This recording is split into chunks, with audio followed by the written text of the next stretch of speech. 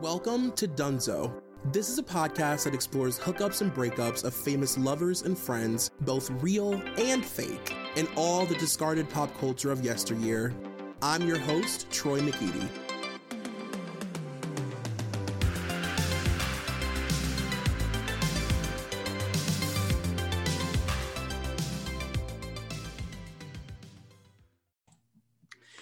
You guys, welcome to another episode of Dunzo, a very special Christmas episode. This is a very, very special episode for several reasons. For one thing, you've already read the title description and you know what we're talking about, and it's major. And also, my friend Jamie Lou Scoular is here, and we haven't talked in forever. How are you? I am okay. I'm doing well. Yeah. Jamie and I were just talking about how it's like so awkward to like introduce yourself to people or whatever during this time, or like even to like say hi, because it's like when you ask somebody how they're doing, we're all doing fucking terrible. So it's like, hey, how depressed are you, sweetie? Yeah, today you've caught me on a good day, because today being asked how am I doesn't feel like a loaded question, so that's a good place to start. That's an amazing place to start. So Jamie and I, obviously, we haven't recorded an episode together since our last Anna Nicole episode, and I always tell people that when I bring a guest on the podcast and we talk about a random celebrity, me and that guest end up having this weird connection through that specific celebrity. And now I feel like I'm always going to be tied to you through Anna Nicole Smith. Like whenever I see her now, I think of you. The same for me. Whenever I see stuff, I send it to you straight away, or I tag you in it. Yeah. Like for the rest of my life, the rest of our lives, we're going to be sending each other Anna Nicole content, and I'm completely okay with that. Same, bonded by Anna Nicole. She'd be happy with that. She would. So today, we are going to be doing Anna Nicole's Christmas special, which is, I mean, iconic. I don't even think iconic is like a strong enough word to describe it. It really lives in the reality TV, greatest of all time history books. Right. The thing is with this particular episode, I've already said how great I think the entire series is, but this particular episode should be streamed on repeat at like MoMA and The Broad and The Tape in London, because it is performance art at its finest. It's just incredible. It's terrifying. It's hilarious. There's just so many layers to it. You're so right. It definitely takes you on like an emotional sort of like up and down, because you have moments of being, it's like really sweet, and then it can be super, super, super sad and alarming and depressing and like gross, but like the whole time so funny. And you go through that thing when you're watching the Anna Nicole show where you're like, should I even be laughing at this, Yeah, I think gross is a really good word, and gross really kind of sums up this episode, because it just goes straight in there right off the bat. There's no warming up to like what's going on. She just goes in. Yeah, I mean, there's a moment, I wrote it in my notes, but it's like, it seems like, at the beginning, she's like tolerably drunk. And then there's this scene that literally lives inside my brain rent-free for my entire life, where she takes a shot of Jaeger and it streams down her mouth. And it feels like at that moment, right? Like that's the moment where all hell sort of breaks loose. That's like after she's just put the turkey in the oven, and then Yes. she sits outside on the balcony and she's just like, I need a shot of Jägermeister. And it's just like, but before that, she's like going around the supermarket with Daniel, and there's a really sweet moment where she's trying to buy him video games and she's trying to hide it from him, but then he comes over, and it's kind of a sweet moment, but even then she's completely off her tits. Like she's got one eye looking at one side of the supermarket and then the other eye on the other side, and what is supposed to be quite a mother and son moment is kind of blurred by her clearly like possibly having some Jägermeister in the car on the way. Totally. The Daniel, it's like, I'm down for the debauchery. Like I'm down for, Jodie Lohmeyer, like dressed in a Pocahontas sexy costume or whatever. I don't even know, but like I'm down for the debauchery, and it's always until you see Daniel. It's just like it just jolts you. Like you could be belly laughing at Shelly, you know, pulling her titties out or whatever, but then Daniel, and you're just like, oh fuck, Daniel's watching all this happen, and he brings like, he kind of, in the midst of the madness, he brings it all to a screeching halt, doesn't he? There's one particular scene, and you know, I don't want to jump too far ahead, but they're all like completely fucked on the floor, like singing, and he kind of walks in smiling, and you know, he's like, I think he's like what, 12, 13 at the time. Yeah, he was and young. He's like this innocent kid, and you're like, fuck, like this is what he was around. And then obviously, you know, we know how it went for him, and then obviously his mom, and it's like, it's some real heartbreaking foreshadowing. Well, should we remind people of like, what is your Anna Nicole journey? Because it's been a while. So like, when did you start watching the Anna Nicole show? I watched the Anna Nicole show like as it was streamed on E, as it was aired on E. So that was like what, 2002, and I kind of knew about her. Like, it was around that time that I got the internet, and I, you know, was fairly up on my kind of fixation of these like women I was so drawn to, and Anna was one of them. And then I remember watching the show on E. I think it was its premiere in the UK, and I was just completely fucking obsessed with this woman, and I had to find out everything I possibly could about her, and I followed her religiously. So I was pretty dedicated from the moment I kind of clapped eyes on her, really. I mean, makes sense. Was Anna a really big celebrity immediately in the UK? Like, was she more famous like as a reality star or as a model? Do you remember? It was totally the show that kind of got her known in the UK, and I think it was even more difficult for her, reputationally speaking, in the UK, because, you know, she had a bit of a background in America, obviously with Guest and all that, but here it wasn't as well known. So quite early on, she was kind of this like trashy, like comedy character that was easily like vilified in the press, you know, that kind of whole, let's just make fun of this quite vulnerable woman. And I think, as I said before, when I was younger, I always was drawn to these women that were so clearly like, you know, kind of losing their way. And I recognized that in them. So, but she definitely, yeah. But then saying that though, I remember, I don't know if we've spoken about this, but like a few years after the show, they had the Anna Nicole Smith opera, which was at the Royal Opera House in London. Oh yeah, holy shit. We never talked about this. No, I never got to see it. And I remember I was really poor around that time because I was going out all the time, so I never had any money to like do anything. But I remember being on the tube and always seeing these huge posters for the Anna Nicole Smith opera. And still to this day, I'll come across people and they'll tell me how amazing it was, and I'll just be seething with jealousy.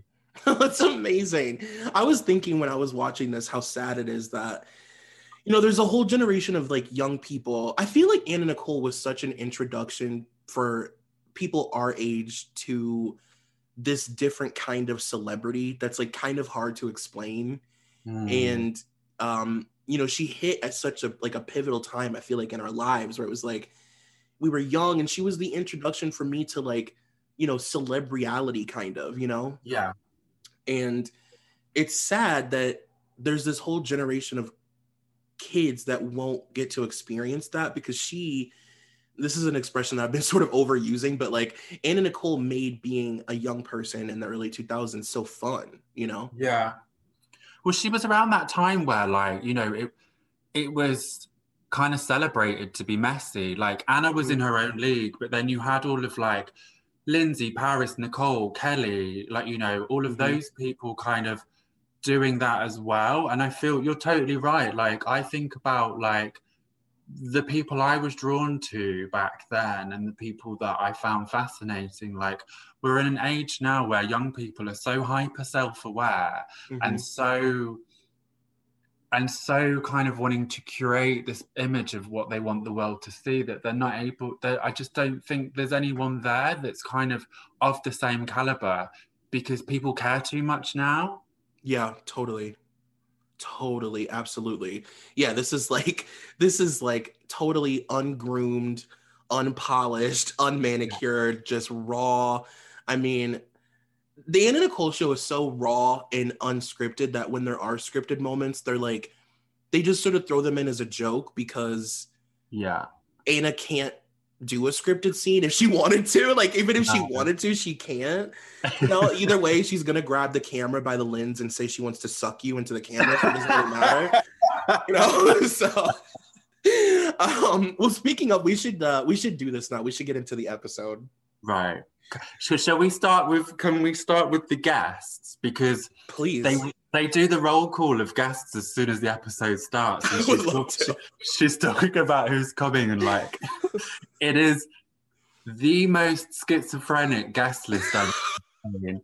So she starts with like Rip Taylor, her driving instructor Simon, her chef Kathy Griffin, Margaret Cho, China, who's very adamant on going by the name Joni, and then let's be real about the real star of the show, Cousin Shelley. Cousin Shelley shows up in this, like, first of all, Cousin Shelley introduced me to I don't even know what you would call them. They're like fake separates where she's wearing a suit in quotes, where when you pull up the blazer of her suit, you realize that the skirt is nothing more than an illusion. Yeah. And top of it is like a silk slip.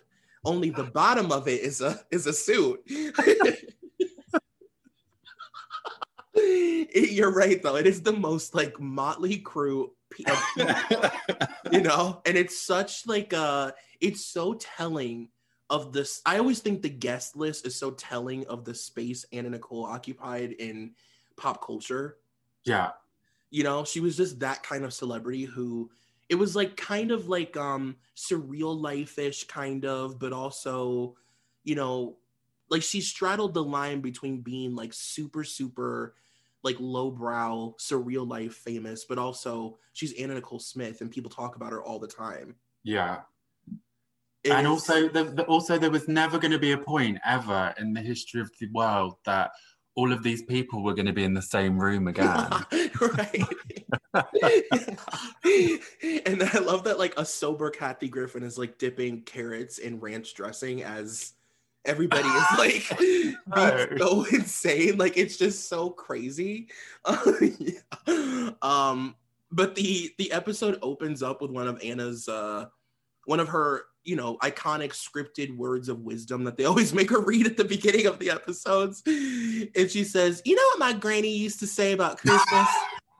He goes, if you ain't got no Christmas in your heart, you ain't gonna find no Christmas under the tree. You know what I mean? Like, okay. And she explains at the top of the show that this year has been amazing for her because she's moved into this new house, which of course we all know as the Anna Nicole filming house. That's the house for the show. And her show is a hit. So she's decided to throw a Christmas party to cap off her amazing year. And I just love these scenes because it's like Anna Nicole has never said the term cap off forever. Like, I know, right? I'm capping off this amazing year. Like, okay. And she is explaining that they've got Jello shots and they've got an ice sculpture, and they insert this clip of her holding a shot or a tray of dick-shaped Jello shots. Yeah, all of these little black dicks, and an ice sculpture that is her body. Like, and it's amazing. Howard's like, we got an ice sculpture made of a woman's torso, and it's modeled after Anna. So when you see those large breasts, you know that you're taking a shot off of Anna Nicole's cleavage. I'm like, oh, Howard. And then cut to Anna, and she's like, who wants to do shots off my tits?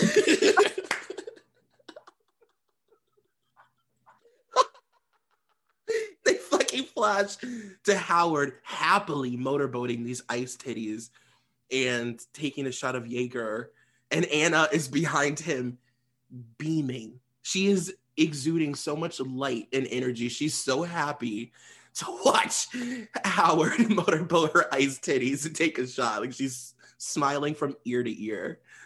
So you know what I found out not too long ago? So I was listening to a podcast and Margaret Cho was on it, and she actually like touches on that episode.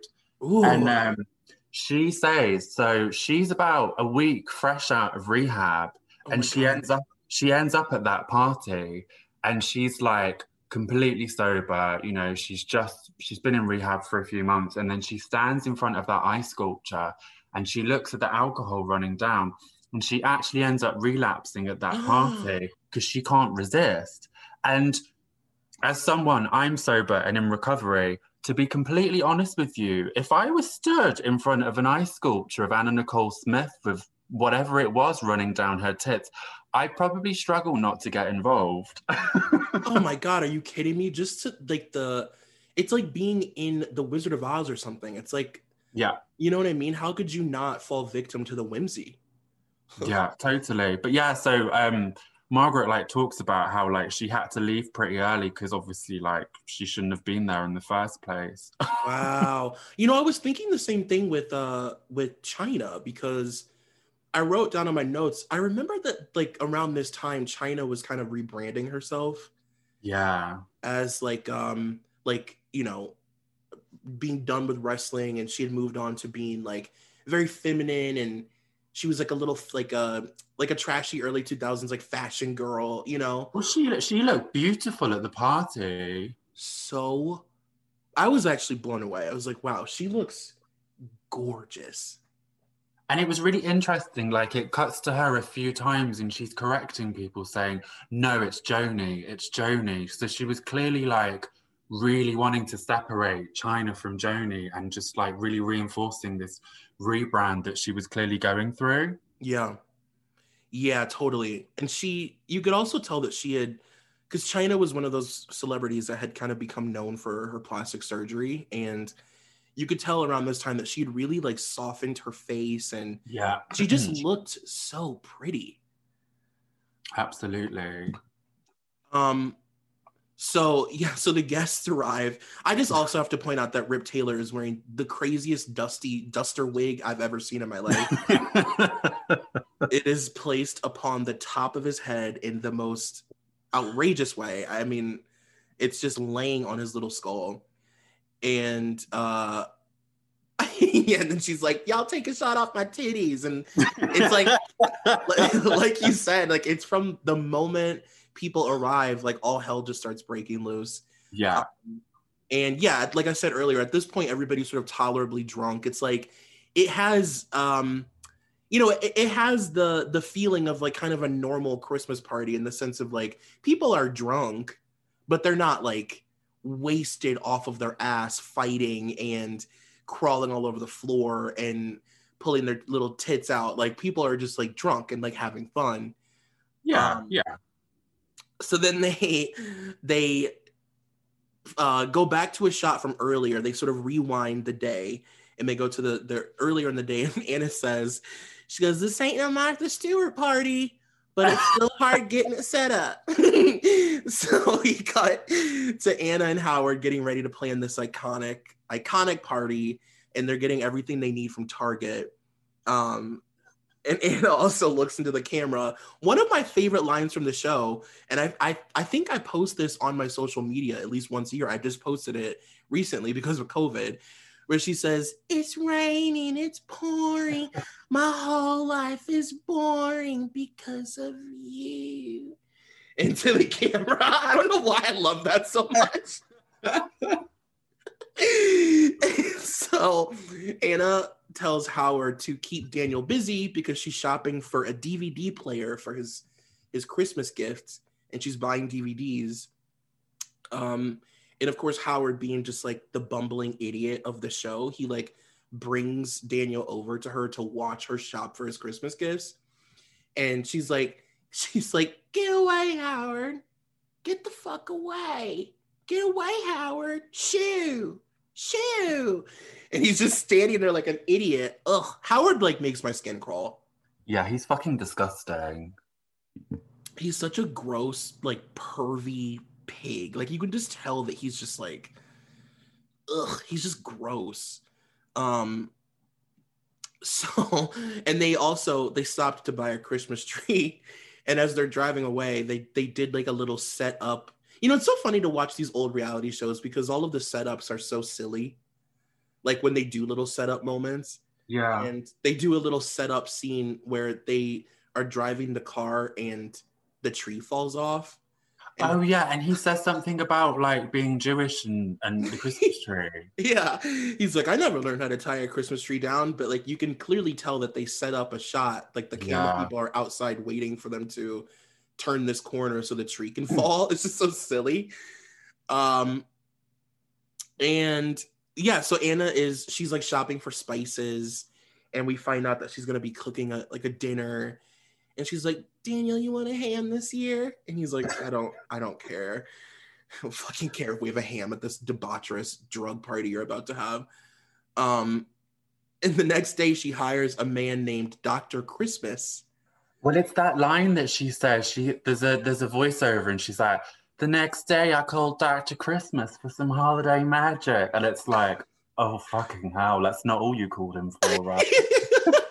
I'm like, who the fuck is Dr. Christmas? He wasn't just bringing a tree. But yeah, and then I kind of felt like that was some sort of weird advertising because it's very strange that suddenly all these guys appear and they all get captions about who they are, and it's just a really short section of them like carrying decorations everywhere. You're right. That must have been some kind of sponsored weird thing because it was so weird. Like, yeah, it was like a company just randomly showed up out of nowhere and they gave them this whole moment. And Or was it a thinly veiled fuck you to Bobby Trendy? Because he could have like done it for her, right? oh, you know what? It probably was even more so that. Because this is when they hated each other. Yeah. It must have been. And it's funny because it's like he gave her like Bobby Trendy-esque. I mean, it's not an Anna Nicole Christmas party until there's a giant white tree with neon pink lights all over it. It was like, wow, this is like so Anna Nicole. And Dr. Christmas, he like he looks into the camera and he goes, we're giving Anna her pink twinkle set. It looks good to me. Her pink twinkle. God. It was like Dr. Christmas. So then after the decorating is over, Anna slips into her sexy Santa, like Mrs. Claus suit, and she gets her hair done and her makeup done, and she looks so beautiful. Like it's unreal. Like there's just a bit where like it just cuts away and you see her face in the mirror, and like she really was so beautiful. And you know, she's dressed insane, but she pulls it off. Like she can still radiate through this like, you know, comedy outfit almost. It's amazing. But then, you know, the shine of glamour suddenly wears off when she looks dead into the camera and says, I want to suck you, and then licks her lips at the camera. It's amazing. I want to suck you so bad. I was like, oh my God. Like, what in God's name? But no, you're right. It's like she literally is just so fucking stunning. And like, you can really see all of the curves of her body in this like Santa thing. And she's just like, I mean, this is like at this moment in her life, like her look is so established, right? Like her blue eyeshadow and the glitter and her red lip and her hair where it was always like just like curled and pinned up in all these different ways. Like there was no beginning, middle, or end to her hair. It was just up and big and pretty and white. She looked freshly fucked, but like in the best possible way. Oh, that's the best way to put it. Freshly fucked. The lipstick was just the tiniest bit smeared, just enough. Yeah. Just enough to enjoy her twinkle set. So we get our first glimpse of her spread, and she's making a turkey, stuffing, mushrooms, and yams. And as she's checking to see if I don't know why I thought this was so funny, but she's like checking to see if the turkey is done. So she just stabs a giant hole in it with this big butcher knife, and she's like digging around in it. And she's like, Howard's like, well, it still looks pink. It looks pinkish. And she goes, well, it's gotta be juicy. It's like clearly kind of raw, but that's okay. And then in the next scene, which I think is like one of the most memorable moments from this episode, she's standing in her doorway and she's singing Joy to the World. And again, it's like, you're freshly fucked. I can't think of a better way to put it. Like her makeup is now a little smeared and her hair is falling a little bit, but she still looks gorgeous. The glitter is still intact, you know? And she's clearly feeling herself now. She's drunk. So her food is done, and she makes it clear that she makes it very clear. She says it out loud. Everything is done. It just needs to be kept warm in the oven. That's all. So she heads outside with Howard, and they take a shot of Jaeger. She also goes, Howard, rub my feet. So he gives her a foot massage on the balcony while she's got like Jaeger dribbling down her chin. And that's always a weird thing, you know, like Howard and her assistant Kim sort of like fighting, like, you know, they're always like sort of fighting for her attention. Yeah. And it's like the opportunity to like rub her feet and they're clearly jealous of each other as well. Like if Anna's attention is on one or the other one's like off camera seething. Totally. Like, you know that Kim was staring at him rub her feet with like, you know, red eyes. Like, it's like any moment to cater to Anna is like such a fetish for them. Yeah. It just makes you wonder, like, what went down when the cameras were off. I dread to think. I know. It's like, do you think that Anna was just fucking Kimberly and Howard in the house and it was just like a free-for-all? I don't think it was a free-for-all, but I do think that, like, Anna had no concept of boundaries. Like zero concept. And when you're in an environment with two people that essentially just want to please you, I think they were often servants to her, you know, whether that was emotional needs or physical needs. You know, as we go along with like the whole Anna and Howard tale, you see it was a lot deeper than that and a lot more sinister. But I think in the context of that setup at that time, I just think anything went, you know. I think I haven't even stopped to think about what Kimmy's deal was, because clearly there was a lot going on there as well. But yeah, I just think they were just, you know, pretty loose as a little unit, right? Yeah, you're right though. I think there's just no, and maybe isn't so much about fucking as much as it is just like no boundaries.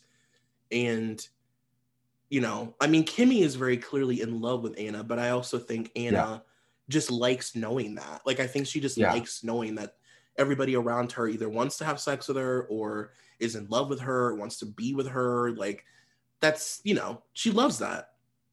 Well, Anna has always been really honest about, well, she was always really honest about the fact that she loved her fans. She just wanted to be adored. She wanted to be loved. And I guess having Kimmy around, like, particularly at that point, there was a real turning point for her where she was on the top of her game, but it slipped very quickly where she became a clown to everyone.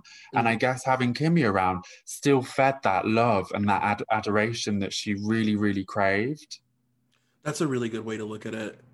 Like, even when her public image was falling, she still had people to like keep her up on that like emotional high. Yeah, she had two people that were just going to feed her all of that emotional need, all of the stuff that she needed, that she wasn't getting anymore because, you know, her crown had slipped. Yeah, Kimmy is like, my assumption is that Kimmy has full on like just holes dug out of every photo in that house that she can look through her room. Like, I feel like Kimmy is literally like in love with her. Cameras in the shower, everything, you know? Yeah. Yeah, like there's probably some really gross, like degrading shit happening in that house that we just never got to see, like Kimmy bathing her and stuff.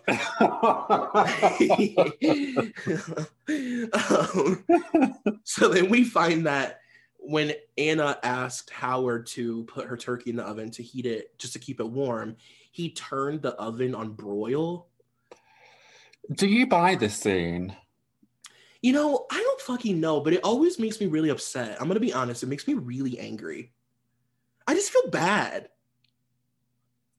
I don't know. It's the only thing in the episode. I feel like there's just a very specific point where Anna is right up in Howard's face and she's shouting, but you can kind of see the corners of her mouth. I mean, she's probably on like a zillion pills and like her third bottle of wine, but Right. like the corners of her mouth are kind of going up, like she's trying not to laugh. And it just seems like such a mundane scene in the Right. context of everything that happens in this episode, and maybe that's why it's there, but there's just something about it that I'm not buying.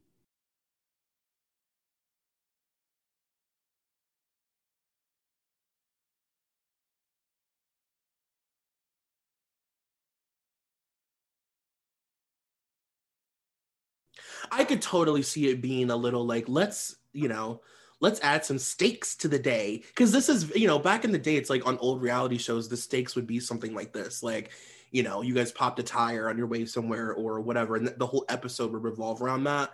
Like, I could see this being like a setup moment. Uh, but it's still, for some reason, every time it makes me really, maybe just because I like to cook and the thought of cooking a turkey all day long and then having it be burnt at the last minute would like kill me. Like it just makes me really upset. Can I ask a really stupid question? Sure. What does broil mean?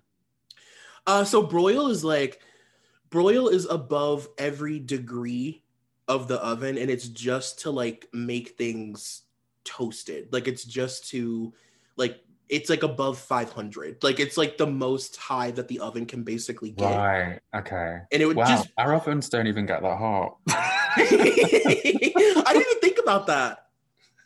It's just not a word that I'm familiar with. You're like, what Broil. the fuck is broil? Yeah, it's like if you made something that had like a cheesy top and you wanted to like make the top of it really Okay. bubbly, Yeah. you would put it on broil for like maybe 2 minutes or something. Like it's never meant to cook anything.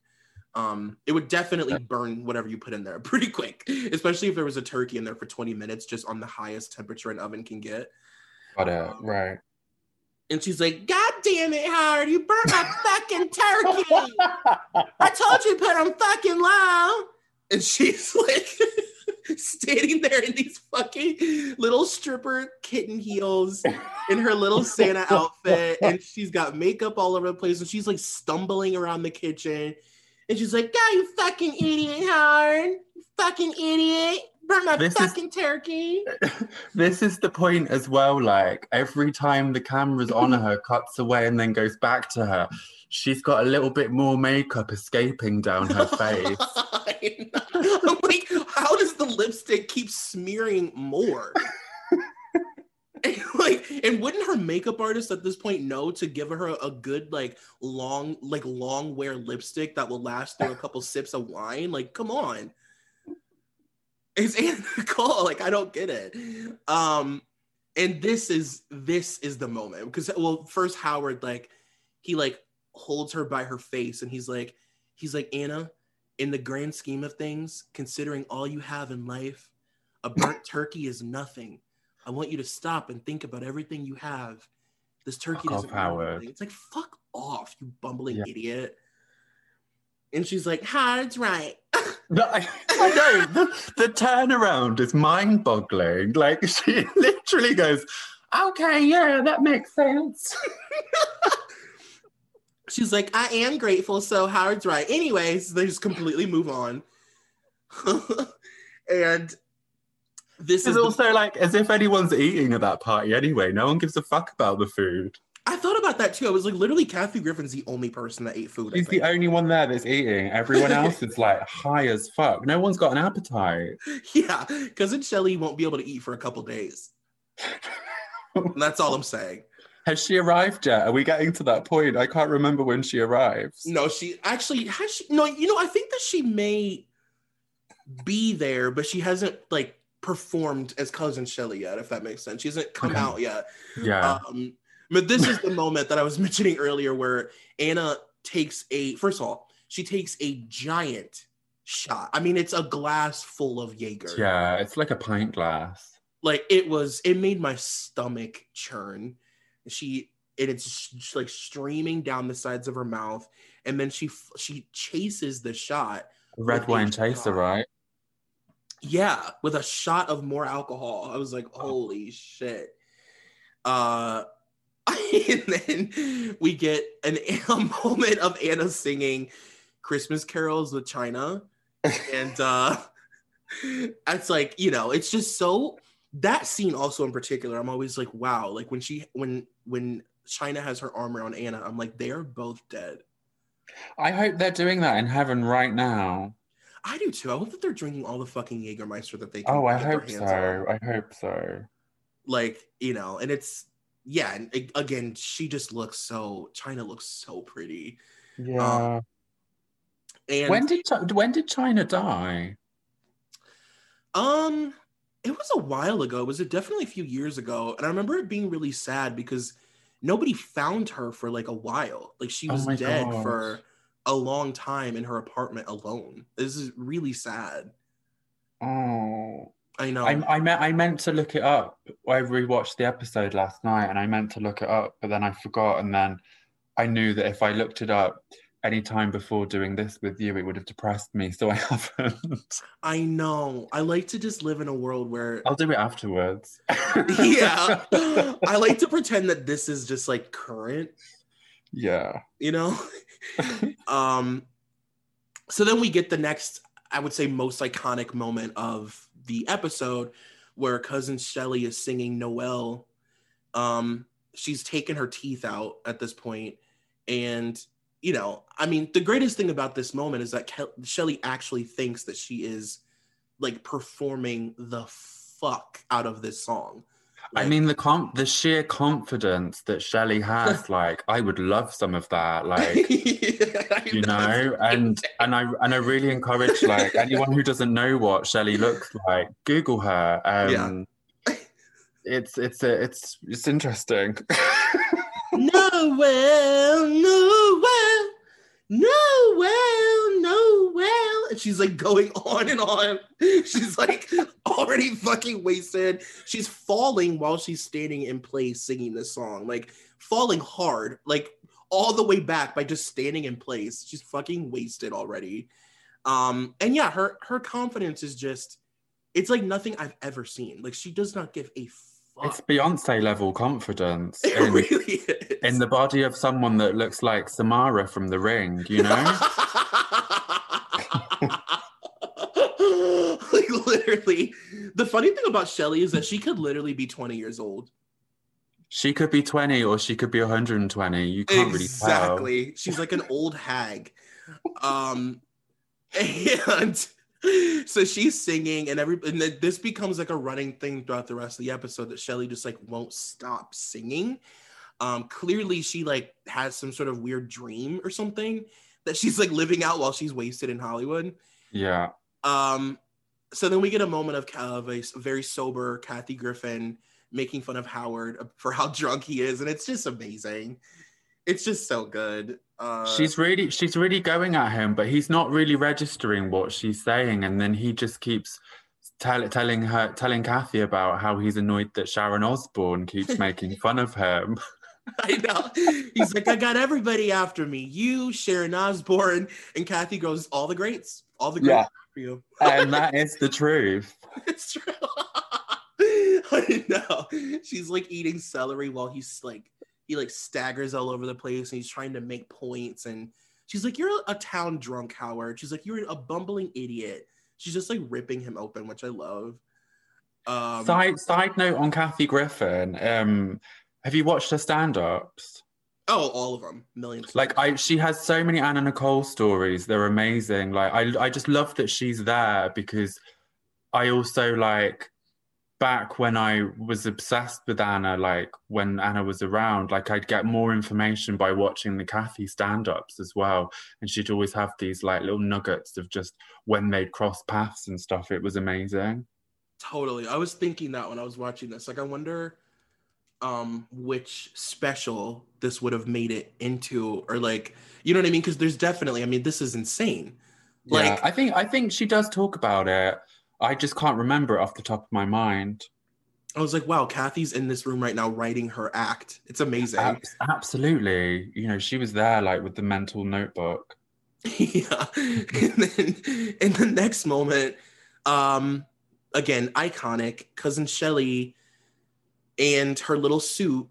I mean, that's when you realize that the skirt is like a fake skirt, which I'm obsessed with. Like, I don't understand the concept of a fake skirt, because either way, it's a skirt. Yeah.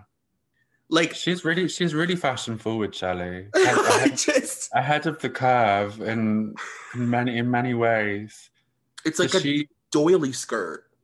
so she decides that she wants to go for a swim in her two-piece suit that's not really a suit. And she just gets in there and is just like, my notes were toothless, tone deaf wonder. She's really just going for it in the pool. And it's almost as if there's an audience there, but there's not. It's just Howard trying to get her out of the pool like she's some sort of like wayward dog. Yeah.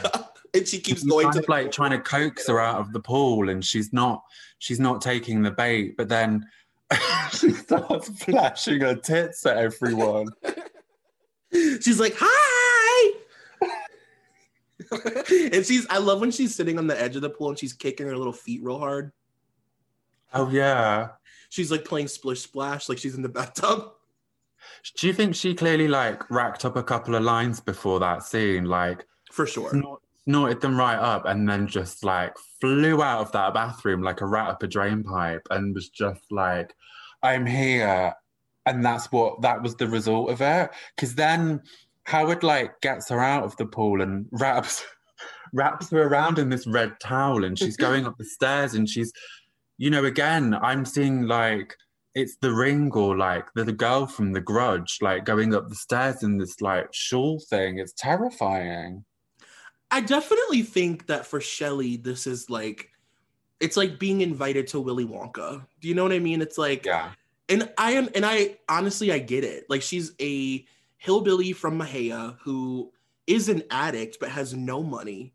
And then she gets invited to this mansion and she's surrounded by all these celebrities. And they're just, I mean, there's just like an infinite supply of drugs, whatever you want, and alcohol. And, it's like an opportunity not only for her to like get wasted, but like get shit out of people, to mooch, to have people give her things. And she's going to leave with gifts and new sets of teeth. And it's like Willy Wonka. Yeah. And then I also love this moment where Anna presses her face up against the camera again, and she goes, I want you to know that I'm having the best night. And she like licks her lips like she's gonna again suck the camera. And it's at this point, everybody is it's midnight, because they say like, around midnight, everything just went to shit.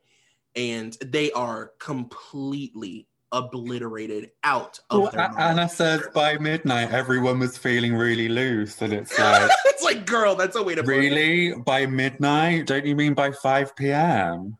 It's like you were loose at Target buying spices. Yeah, like you were loose last week and it hadn't stopped. And then fucking wasted Howard walks up and he's got some plastic mistletoe. And he's like, hey, Anna, look. I finally found the mistletoe. And she's like, get away from me, Howard. And then it cuts to my queen, Shelley, and she's like unbuttoning the top button of her trousers, and then like is literally about to get her vagina out and shouts, who's gonna get me laid tonight? She goes, who's gonna get me laid with no drawers on? Like, what the fuck?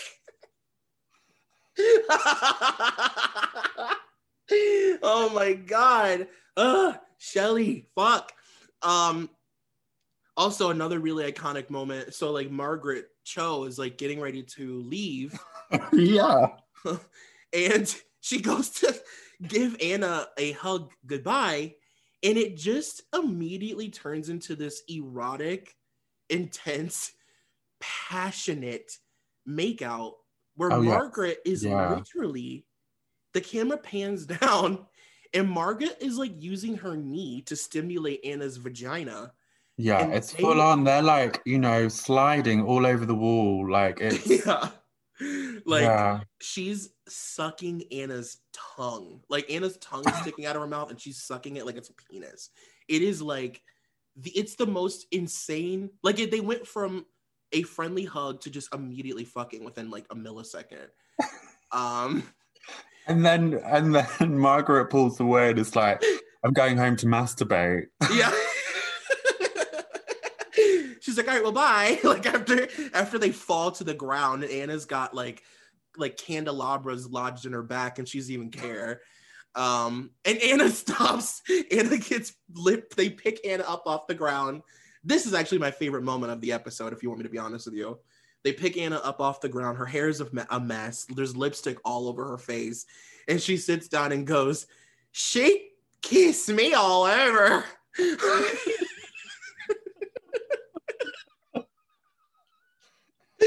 She kissed me all over. So then Anna is now playing the part of like Santa at the party. I guess that's what like the intention was always, that she was gonna have everybody sit on her lap and get gifts, and that's why she has this like Santa costume. So all of the guests are coming over and like sitting on her lap individually. There's like an Anna Nicole impersonator and her driver, and she buys Kimmy a vibrator. Kimmy's like trembling. She buys she makes China sit on her knee and gives her like it's like a eye mask or something, isn't it? And like a whip or something.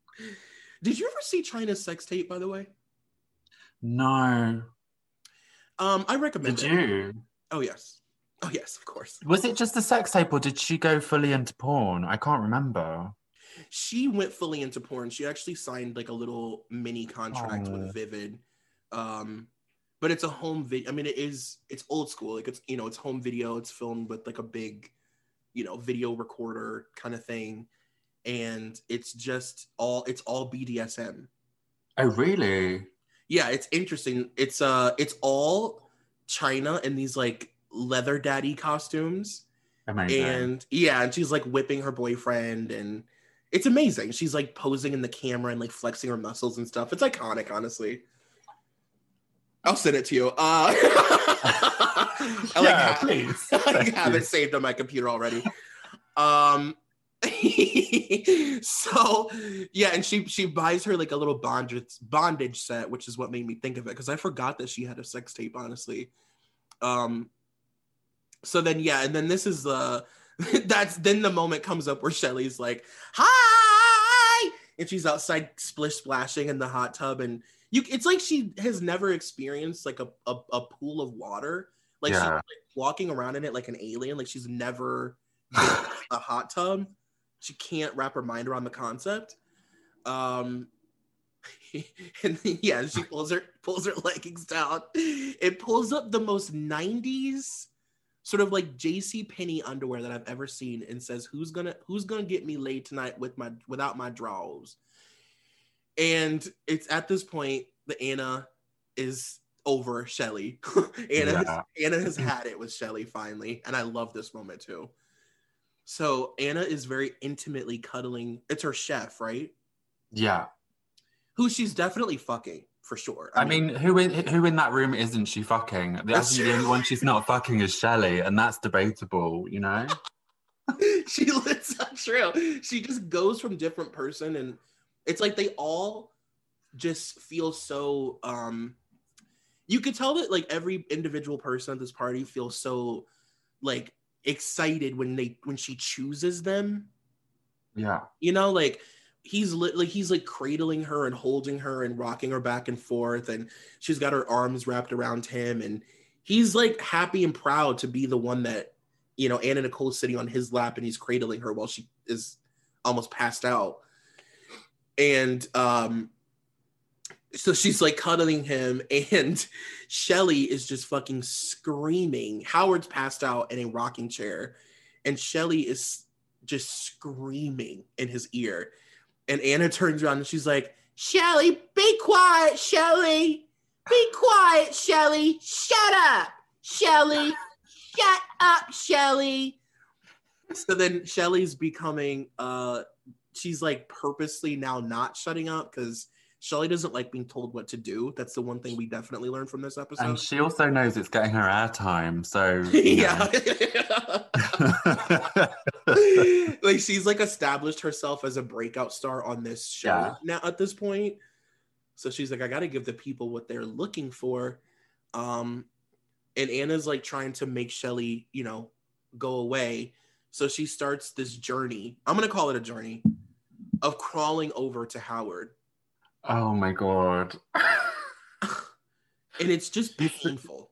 She's like crawling. And as I said, like the makeup is still like there's more of it and it's smeared in more places. And the hair is like wild. And what is essentially like maybe 2 or 3 meters, it seems like she's crawling for miles trying to get to Howard, but repeatedly saying, Shelly, move, Shelly, move, Shelly, move. And she must say it about 50 times. And then and she gets to Howard's lap and she's kind of like touching his face and looking up at him. And you kind of think like, is she wondering if that is Howard? Like, does she know, you know, is she able to see him? And then you kind of think that that's a little insight into their relationship that we're not fully seeing, you know?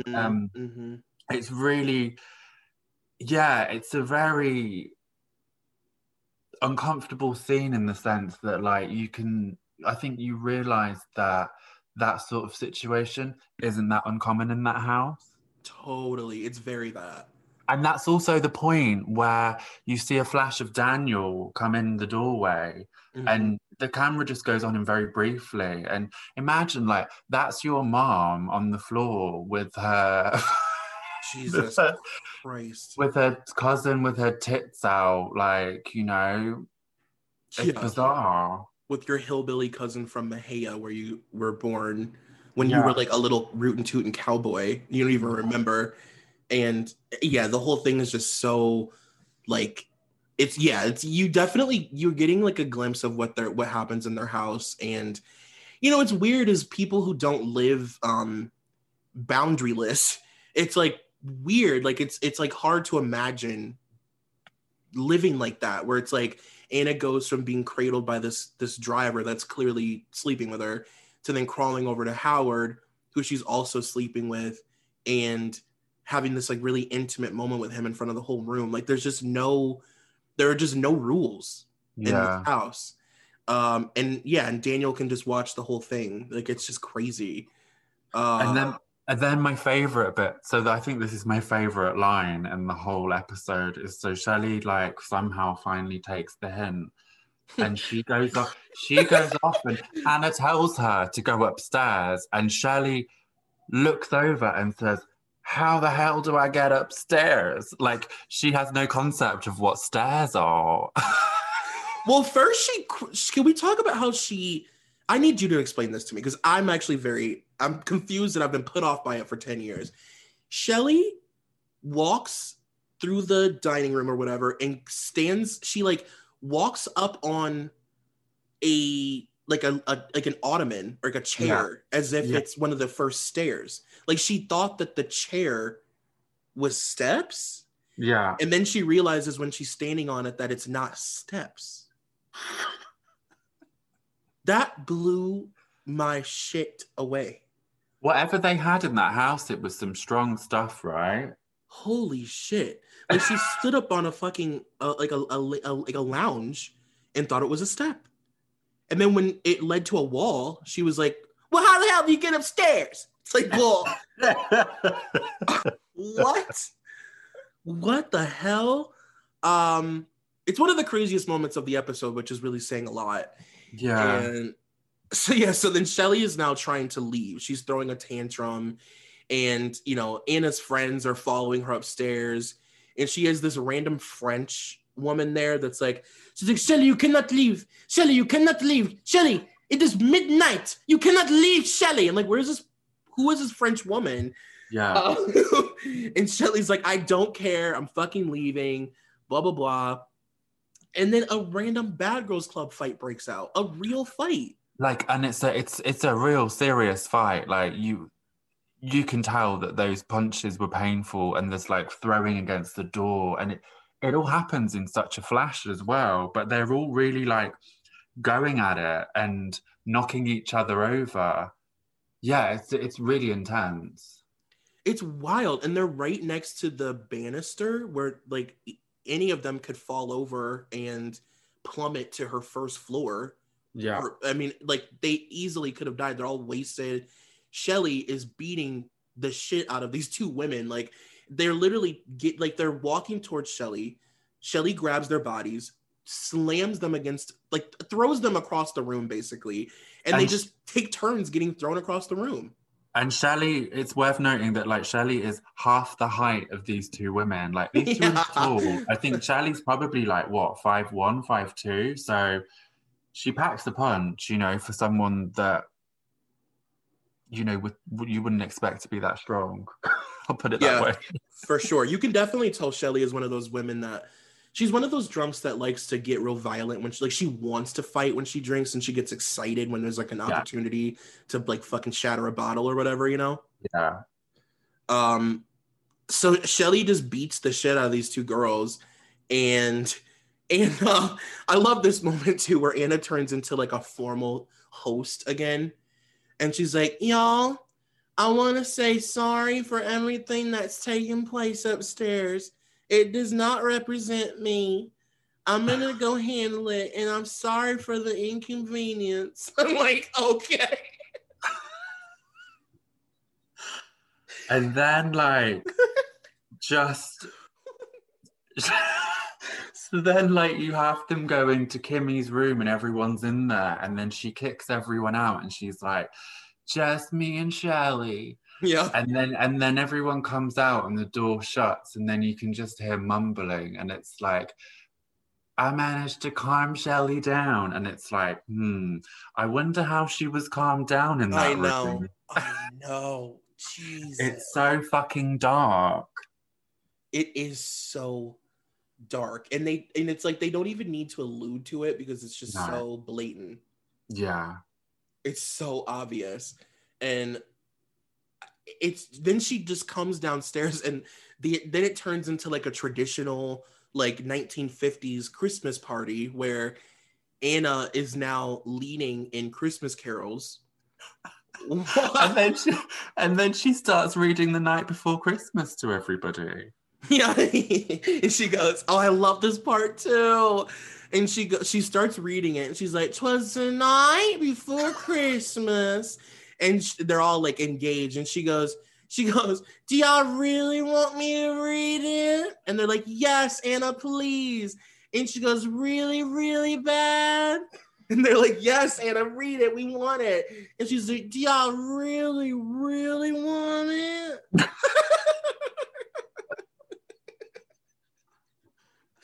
Like, I just love that she so unapologetically wants everybody around her to just constantly like yearn for her, and they do. Absolutely. And they do it. They happily do it. Like the opportunity. It's kind of like, when like when people get excited because a cat chose them. Really? Yeah, that's like a thing. Like, sorry, I hate cats, so I can't relate. The silence spoke volumes. I immediately knew that you did not understand what I was saying. No, it's like a thing. Like when people, so like if you're in a room with a cat and like a person who likes cats, like usually a cat will either choose you or not. And if they choose you, then it's like this big, like, oh my God, everybody look, the cat chose me. And that's kind of like what Anna reminds me of, where, you know, in moments where she chooses a random person to be like really intimate with in front of everybody, it's Right, like yeah. something to be proud of or something. Totally. No, I know what you mean. Yeah.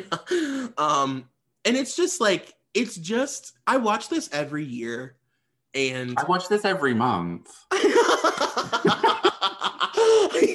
I feel like I always notice something that stands out, or, you know, makes me scratch my head in a way that it didn't before, or makes me sad.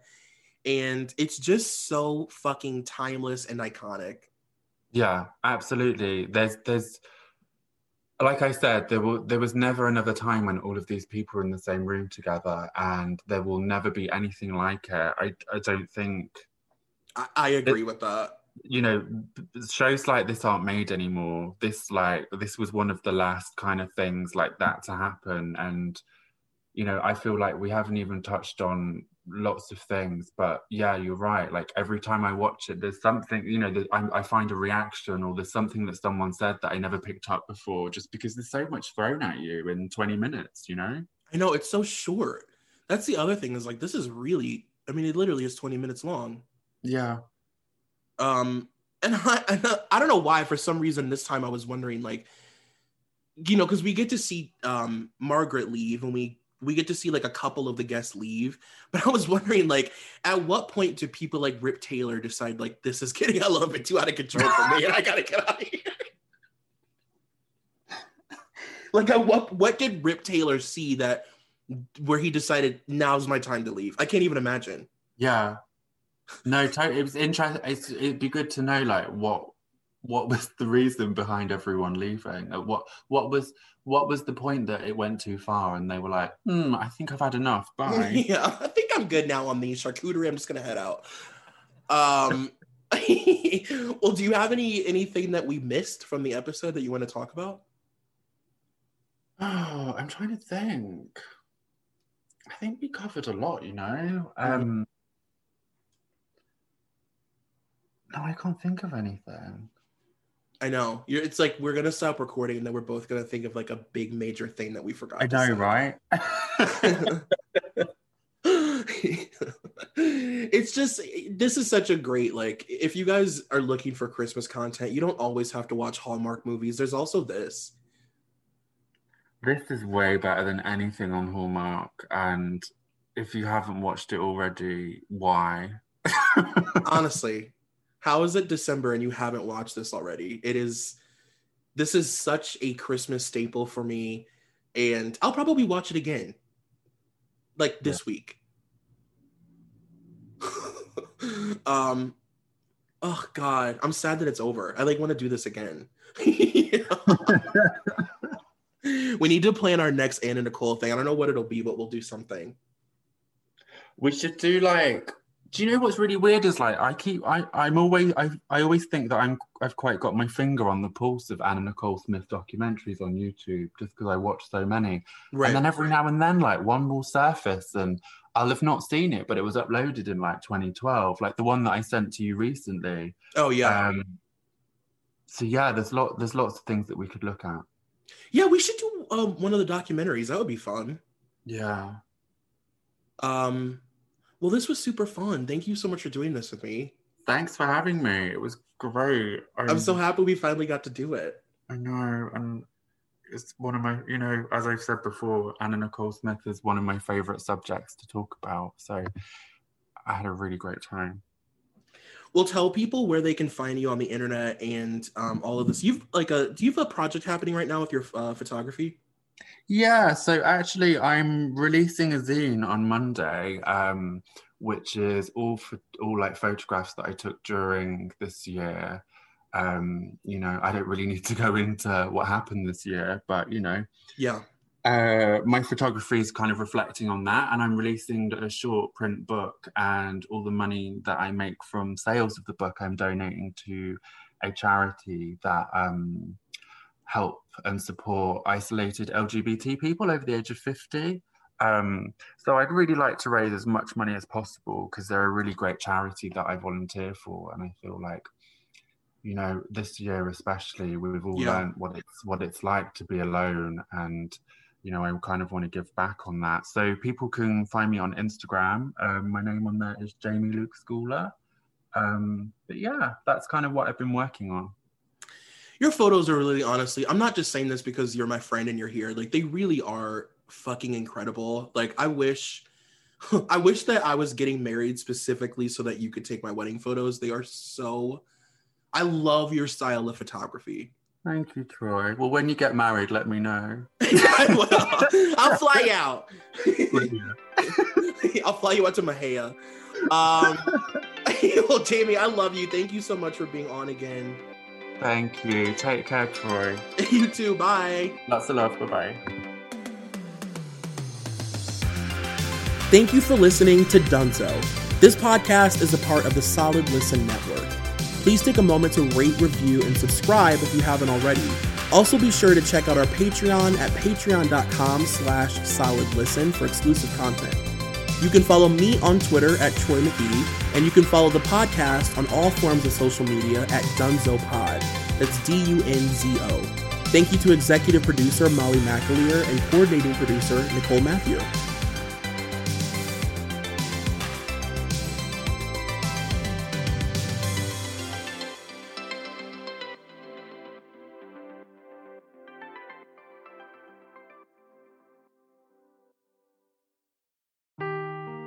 Seeking the truth never gets old. Introducing June's Journey, the free-to-play mobile game that will immerse you in a thrilling murder mystery. Join June Parker as she uncovers hidden objects and clues to solve her sister's death in a beautifully illustrated world set in the Roaring '20s. With new chapters added every week, the excitement never ends.